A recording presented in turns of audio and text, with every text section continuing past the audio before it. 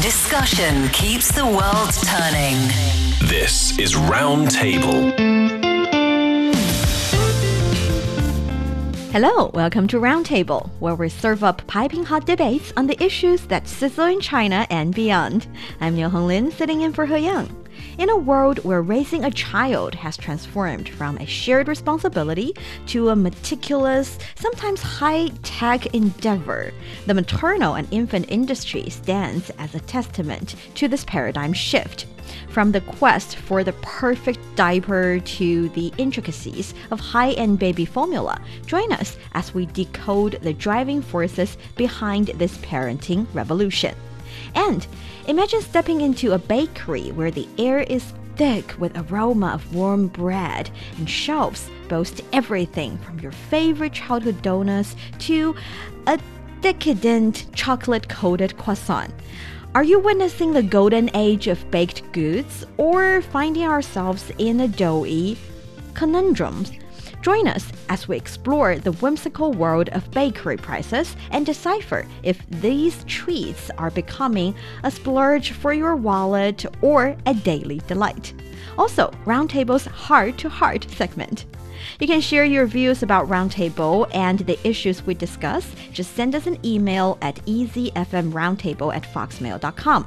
For today's discussion, I'm joined by Li Yi in the studio and Josh Cotterill on the line. Now grab your virtual compass and follow us to the heart of the conversation.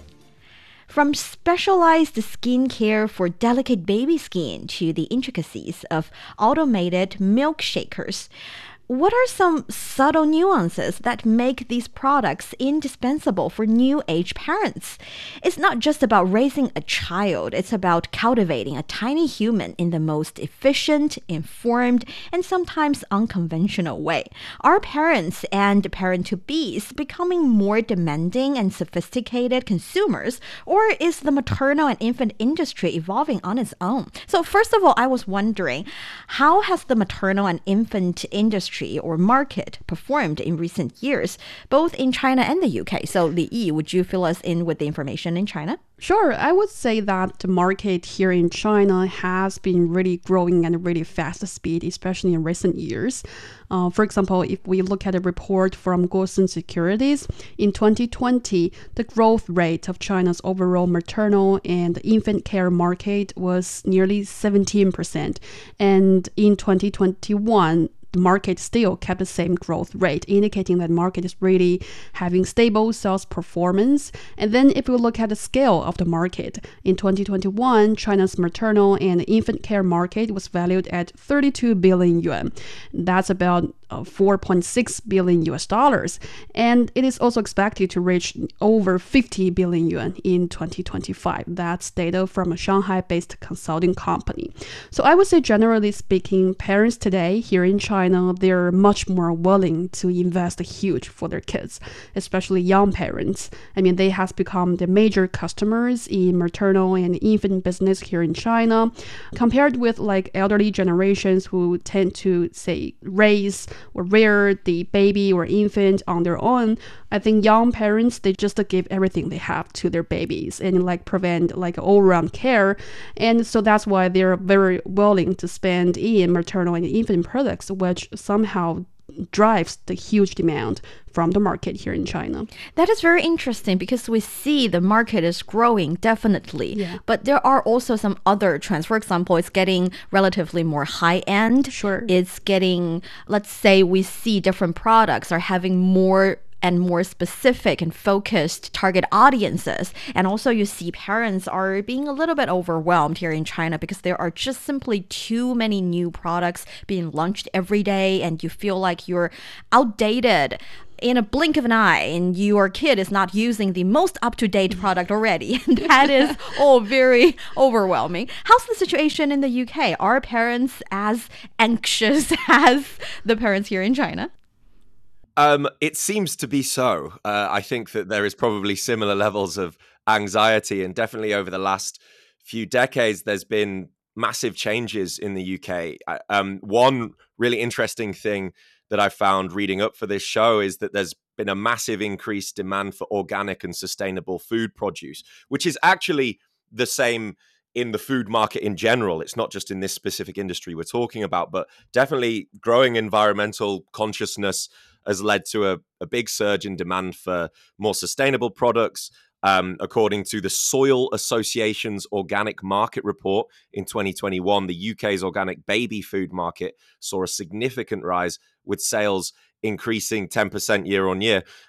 Also, something which I'm sure we're going to get into today, a lot of technological advancements in baby care in the UK as well, especially things around enhanced child safety and to aid parenting, baby monitors, things like this, monitoring the baby's heart rate and oxygen levels, things like this. And also, of course, e-commerce and online shopping, something that we've discussed on this show quite a lot. This has transformed the way consumers shop for maternal and infant products in the UK. And I think probably in China, it's no different. Actually, we see that I think back when I was a kid, when it comes to baby product or infant products, it's mainly just baby formula and diaper. Yeah. That's about it. That's the two categories you get to see in the market. And it seems that it's already enough. But nowadays, basically, we're breaking the market into really small, specific groups based on key characteristics. And we see totally different kinds of stuff. You see baby skincare product. Before having a baby, I didn't understand. Baby skin is supposed to be the best skin in the world. They do not need skincare product. But apparently they do, because they experience this change of environment when they actually come to the world out of mommy's loving, great, warm belly and into this sometimes too cold, sometimes too dry kind of environment. So they do need baby skincare product, and also baby food, baby toy, and also the bed that your baby is going to sleep in, and the little stroller you use. And actually there are different types of strollers. So how do different segments within the industry, such as all these things that we have already mentioned, reflect the evolving priorities of new age parents? Or let's say, what are some emerging categories of these types of products that have opened your eyes during your research period? I think you mentioned a baby skincare product, right? Yeah. And I think that really blows my mind when I try to do some research Right? on this subject, because, just based on my own memory, based on my observation about how my mom raised me like 20 or 30 years ago, I think we only need like baby cream. That's it. But now I just found out there is like something called diaper cream. Yes. So yeah, based on that name, you can just tell which part of the body this product is targeting. That's the butt of the baby. And according to some detailed information, you just need this kind of diaper cream to protect the baby's delicate skin from the hurt of diapers, because they might just get hurt. So that's why you need such diaper cream, which sound really confusing to me, to be honest. Let me broaden your horizon. Sure. Actually, there are two types of butt cream. Oh, really? Yes, one is for the skin, one is for the private part. Because after Serious? I am serious, because previously when we were kids, our diapers are not actually diapers. They are fabric. They're relatively pure cotton. Yes, they're relatively more, well, it's harder for parents to change the diaper, clean the diaper and everything, but it's actually more friendly to the baby's skin as well as their private parts. And nowadays you need to protect all that from their own feces and stuff, which see two types of cream for baby's butt. But my question is, how is that diaper cream for the skin different from other types of Waterproof? baby? That's my guess. I didn't do Okay. as delicate research as that. You see, I think these products, they are trying to, let parents believe that they are trying to promote this sort of scientific way of raising kids. But in my eyes, it only makes the whole child raising thing more complicated, because you need so much different types of products and so much more diversified products. And also you mentioned like milk formula, right? And based on my understanding, there has been something called automatic formula milk maker. Oh yeah. It just helps mom or dads to, make and dispense milk in a more scientific and more efficient way, which also blows my mind. The thing is, with that kind of product, you get to set the temperature of the water. And also, for some high-end one that I have never used, you can actually put the milk bottle into that machine, and the machine would shake the bottle for you. And the point is to have the baby formula dissolve in the water better, and there are no foam.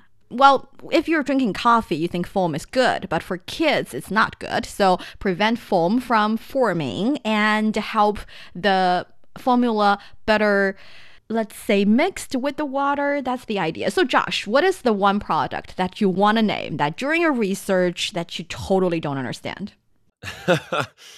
I mean, it's not so, to be honest, it's not so much that I found anything that I really don't understand.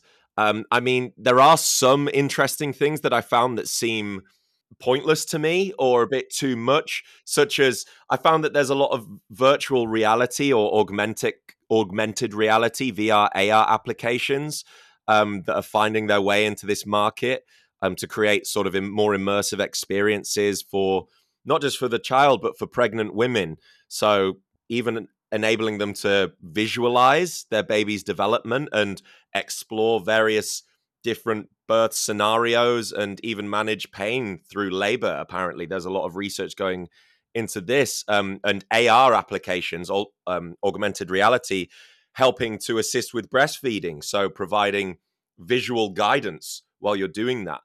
I mean, all of these things I understand. I wouldn't say I don't understand them. I guess something that I find quite amazing is that just the massive variety of products that do similar things and how competitive this market is, which I guess probably is testament to how profitable this market is and how much parents are willing to spend on this part of their life, which makes a lot of sense because it is arguably one of the, if not the most important time periods for any parent and child, I guess. If you can compare those times, I mean, it's definitely one of the most difficult, right? So I understand that, but most of the products that I've been looking at, they're not particularly strange. I think, I'm hoping you guys can tell me about some, but yeah, AR, VR stuff, AI parenting assistance. I guess that's kind of strange, but again, it doesn't really shock me, Yeah, because originally I was doing research about this AR baby monitoring thing, and I thought it's something that's not that necessary because it can monitor the baby for sure, but whenever the baby is turned over a little bit or there are beddings or clothing covering the baby's face, it will give you alarm. And also if the baby is puking milk a little bit, it'll give you an alarm. I thought it was not that necessary. But then I realized a lot of people would have to raise their baby by their own. So they need to leave the baby on the bed or in a certain area, and then they need to do their own business. In that sense, it is actually quite useful for these group of parents.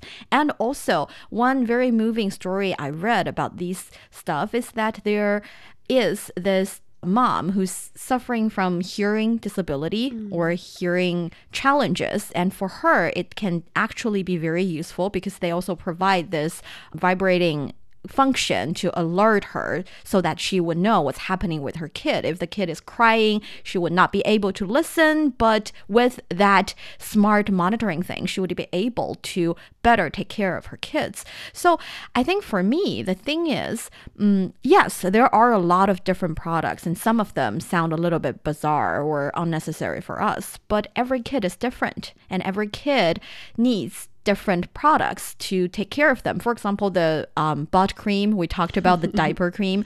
The diaper cream might be not seem that useful for certain kids, but for some other kids, including my kid, if you do not put on the diaper cream, they would definitely surprise you or educate you with some rush on their skin, which could be a problem that you need to take care of for several weeks. So with all these different products emerging in the market, I think the upside is definitely that we are able to find the product we actually need for our kid. We do not have to buy everything for the kid, but it's nice to know that you have the option to actually find the thing that you need. I think that sounds quite amazing, especially for younger parents nowadays, to have so many different options when it comes to infant care products, because it's sort of like empower more people to get more involved in the whole process, and they can just raise their kids in a more scientific way, and in most cases in modern times in a more convenient way. I think that can be really helpful for a lot of parents out there. And also I think what you mentioned also sort of reflect a changing mindset about what is parenting, because for elderly generations, maybe for them, parenting is mostly about like feeding the baby and making sure they're safe. But now I think young parents, they pay more attention to the mental well-being of that kid. They also want to make sure the child has the best early childhood development, and that's why they're adopting so many different toys, educational toys. And I think to some extent maybe a more diversified lineup of products can be really helpful in that sense. Well, then I want to ask both of you, what factors have contributed to the re-evaluation of consumer trends in the maternal and infant industry over the past years? Do you think it's the parents who are actually having the needs, or the, let's say, industry is just trying to sell more expensive products? I think probably the latter. I think that parents' needs and mothers' needs, because I guess most of the products that we're talking about here, or a lot of them actually that I've been looking up, are more applicable to the mother actually. I think that those needs haven't particularly changed, but I think that it's more the market. I think one big factor that we should talk about is social media, and I think that e-commerce sort of comes hand in hand with this digitalization of the industry. But I mean, if we just look at social media as one example, I think that it's had a significant impact on purchasing behavior in every industry, but also in the maternal and infant industry. For example, product discovery and recommendations. I think that Instagram and YouTube, Facebook, things like this in my own country have definitely served as sort of communication hubs for influencers to showcase not only sort of educational videos about maybe how to go through these quite difficult processes as a new mother, for example, but also have product placements throughout these videos and things like this. And also, I think that consumers are definitely influenced by these recommendations because they can see real life usage and get insights into the effectiveness of those products. And I think that another thing, of course, that's affected the industry, the purchasing industry, the world over, is user-generated reviews, right? Reviews of products. Before, this wasn't really a thing. But I think that when it comes to something as serious or something as concerning as the right product to use for your baby, I think that people are going to take extra care, maybe more care than they would with something else, right? And so these kind of reviews and user comments and things like this, like, for example, on Amazon or on Taobao or whatever you're buying it from, are really important. And I think this also makes the market much more competitive and results in a lot more products.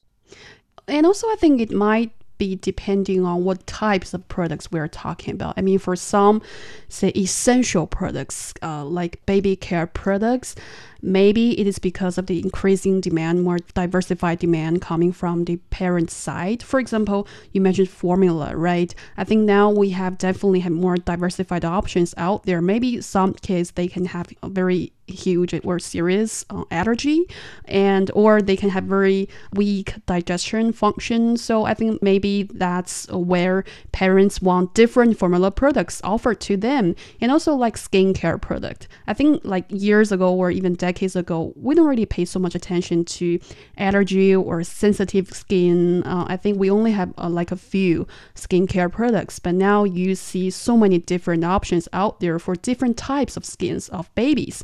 So I think for parents, maybe they need a more diversified options when it comes to very useful products. But then I agree with Josh that brands and companies, they notice that they can create more demands for parents, and parents are more than willing to pay for them, because obviously I think the situation here in China is that there has been an increase of disposable income, and also when it comes to each family, the budget in childcare also increases, because thinking about like maybe a core family only have 1 or 2 children. So that's just the meaning that so many wallets are supporting this one kid at the same time, like 2 from the parents and 4 from the grandparents.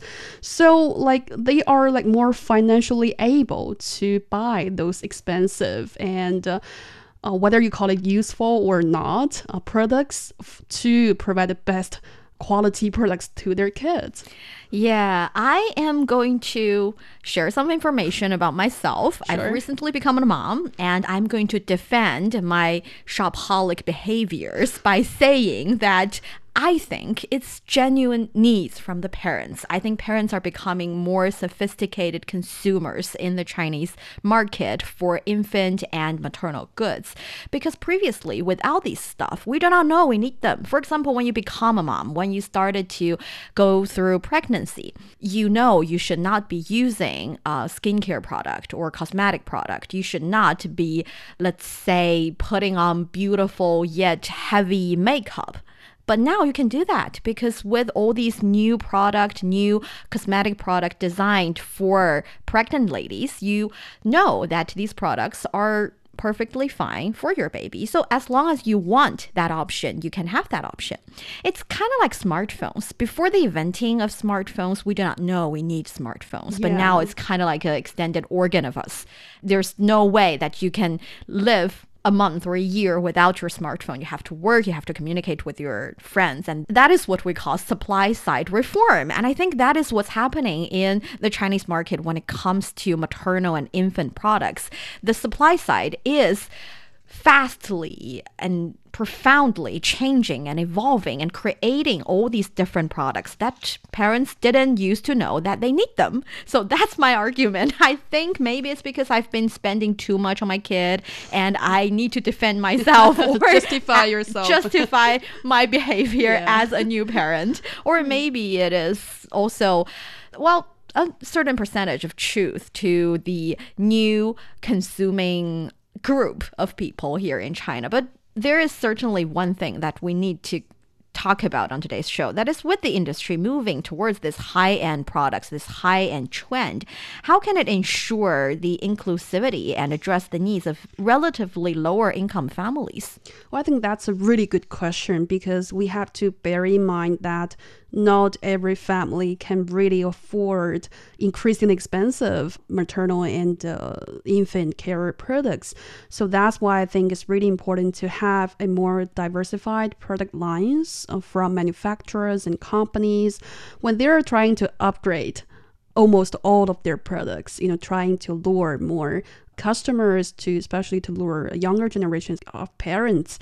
I think it's also essential to provide more affordable options. Maybe they can just create a range of products at different price points, ensuring that there are really choices more accessible to families with maybe limited budgets. And also, sometimes I'm not really sure, like other products emerging in the market, I think they're increasingly overpackaged. I'm not really sure if that's true for this sector. I think if it is, then maybe companies can consider like reducing their cost of packaging and then also help to control the price of those products, which can also be helpful to make sure that more families can be more accessible to these products.